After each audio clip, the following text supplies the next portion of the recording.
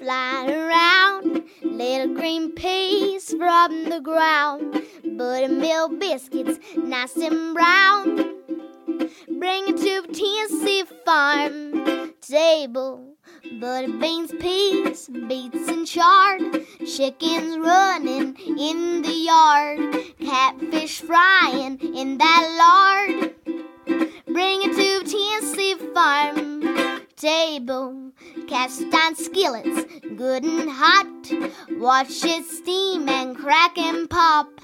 Cornbread, bacon in that stove. Bring it to the Tennessee farm table. Pick them maters, good and ripe. Dropping black and candy stripes. Look at 'em loading down those vines. Bring it to Tennessee farm table. Bring it to Tennessee farm table.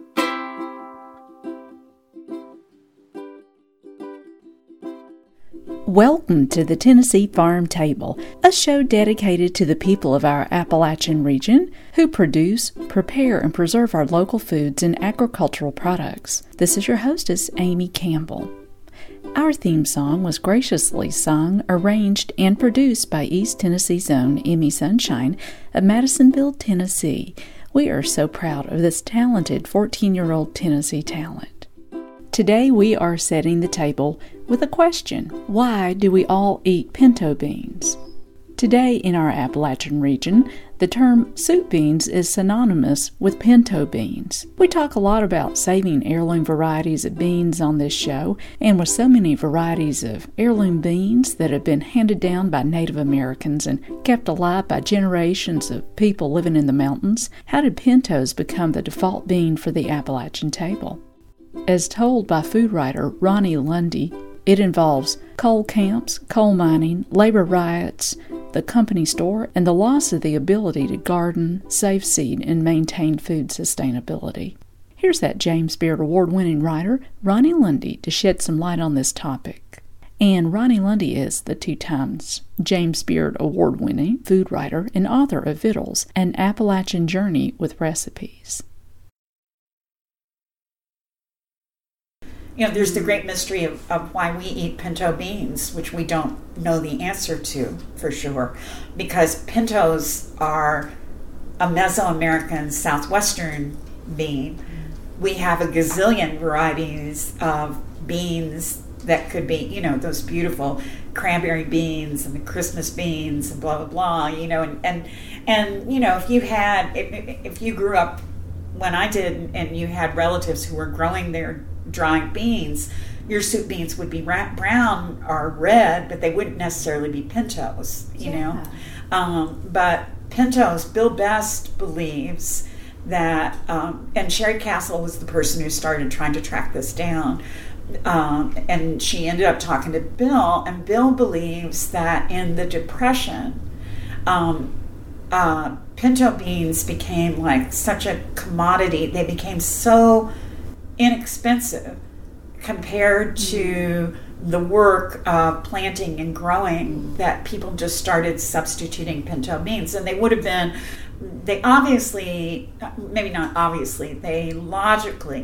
would have been the bean that would have been available in work camps, in logging camps, and in mining stores, because those corporations who ran those stores would buy the pintos in bulk, you know, where you wouldn't buy a smaller bean. I mean, the pintos were the ones that could be grown in the sort of more corporate agriculture way, you know, on the bigger farms, as opposed to in your small garden. And so they became the bean of choice, you know, for people, because they were so available and they taste really good, but they're not actually native to Appalachia. Boy, that is edifying. It makes me wonder, too, the life in the mining camp itself. No room for a little garden, no time to tend the garden. Well, let me correct some of that for you, because here's a piece of of what went on. Yes. In the early mining towns, and David Allen Corbin has this book. Here we go, Life, Work, and Rebellion in the Coal Fields. It's terrific. Anyway, when he was writing, so at the time of Blair Mountain, initially there are coal camps, and there is a company store, but the people in the coal camps, the women in the coal camps, planted gardens, and they would keep an animal sometimes. They keep a milk cow or a pig or something like that, so they would not be fully dependent on the company store. And there's a quote in here, it's in Vittles too, but one of them, the national mine organizers, talks about the fact that the miners on strike in Eastern Kentucky and West Virginia and Southwest Virginia are better fed and healthier because they have their gardens. Well, what starts to happen then is that when the miners go on strike, the thugs come in and they throw the family out of their houses, right? That there would be tent camps. People would have their tent camps, but they would also have, they would bring their harvest or whatever, but they throw the people, all of their stuff onto the street, and then they broke all the canned goods, and they destroyed the garden and either confiscated or killed the animals so that people would not be able to eat. And then as time went on, as we come into the more modern era, first of all, the polluted conditions of the coal camps didn't allow you to have that kind of garden, and you didn't have that kind of space. They learned to not give you space so that you would be dependent on the company store, more dependent on the company store.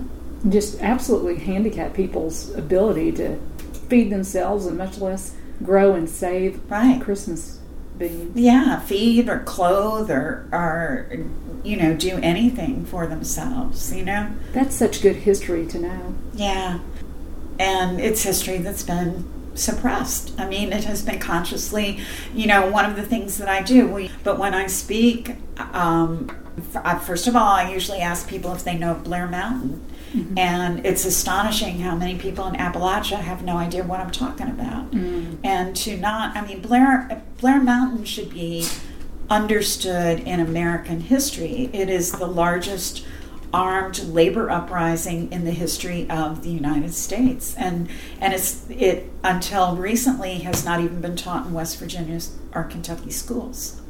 I wasn't taught about it. I didn't know about it. Oh, that's telling. Yeah.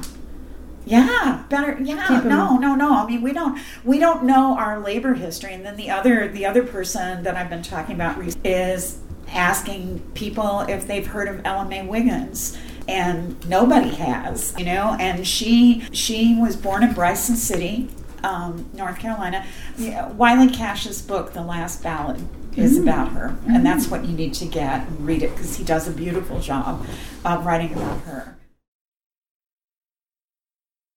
And you are listening to the Tennessee Farm Table, and you've just heard from two-time James Beard award-winning food writer Ronnie Lundy on why we all eat pinto beans.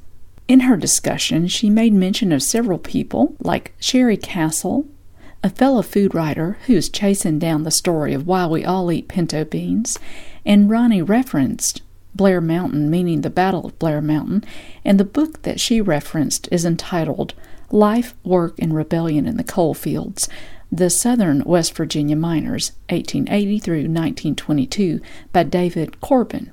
Links to all of my show's guests and topics, including Ronnie, Sherry Castle, and David Corbin's book, are all listed on my website, TennesseeFarmTable.com, under that link that says Listen to the Show. These books, you can find all of them with those links and connect to all of them there, along with this fella, East Tennessee-based heirloom seed saver John Kuykendall. Here is John with a cute little story about a young fella and his feelings about eating beans almost every meal.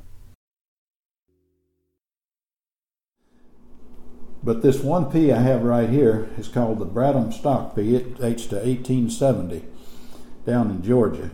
And that came from this family. And this old fellow was telling me the story. He said when I was about 8 years old, every day we had peas.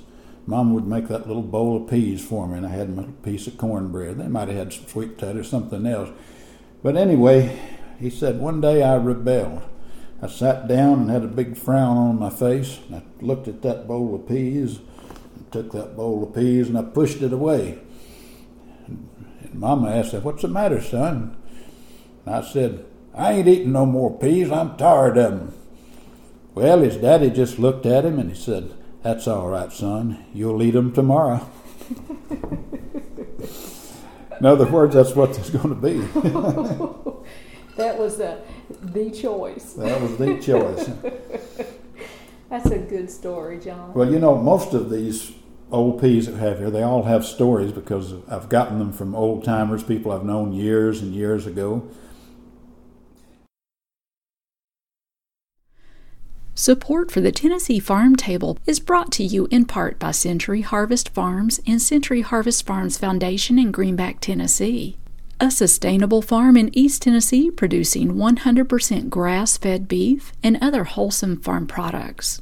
Preservative-free grass-fed charcuterie, preserves, pickles, and jams.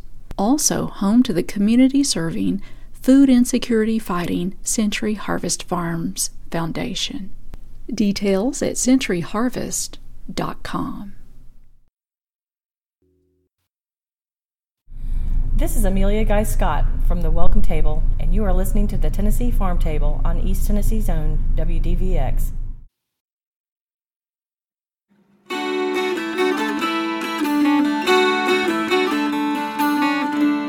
This is Potluck Radio. I'm Fred Sauceman. When Margaret Carr from the central community of Carter County, Tennessee, thinks of Christmas, her mother's mid-20th century red and green pear salad immediately comes to mind. Our mother, Maud Shipley, who came of age during the Great Depression, did not let anything go to waste.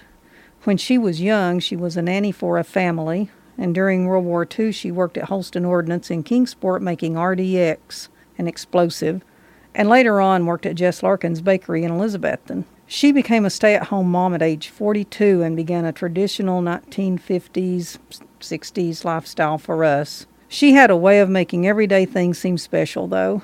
She made bunny cakes at Easter, snowman cakes at Christmas, and every year a decorated birthday cake for my sister and me. She grew a garden and canned the produce without the benefit of a pressure canner. August in our house was like a sauna at times. In addition to our garden, we always welcomed gifts of fruits and vegetables from family and friends. I remember getting pears one time, probably from our cousins in Watauga, and of course Mama proceeded to can them. The thing that made them special to us kids was the fact that some of them were red or green. She had added a drop or two of food coloring to make them pretty. These pears were used mostly at Christmas to make pear salad. Pear salad was presented on a small plate with 5 ingredients. On a bed of lettuce leaves were 2 or 3 pears, cottage cheese, mayonnaise. When we discovered Miracle Whip, it became Miracle Whip, and grated sharp cheddar. We thought it was the most elegant thing in the world, worthy of the pictures in the Better Homes and Gardens cookbook. She could take very simple ingredients and turn them into masterpieces of flavor and frequently presentation. For Potluck Radio, I'm Fred Sauceman.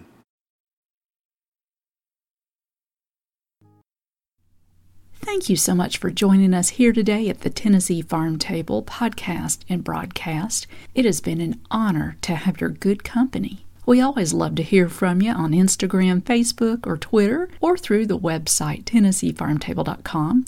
I'd sure love to hear from you and swap some recipes and stories.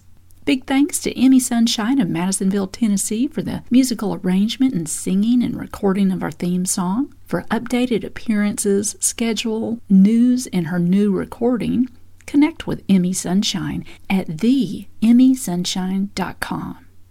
We hope you have a good week and keep on digging. This has been a Campbell Creative Incorporated production.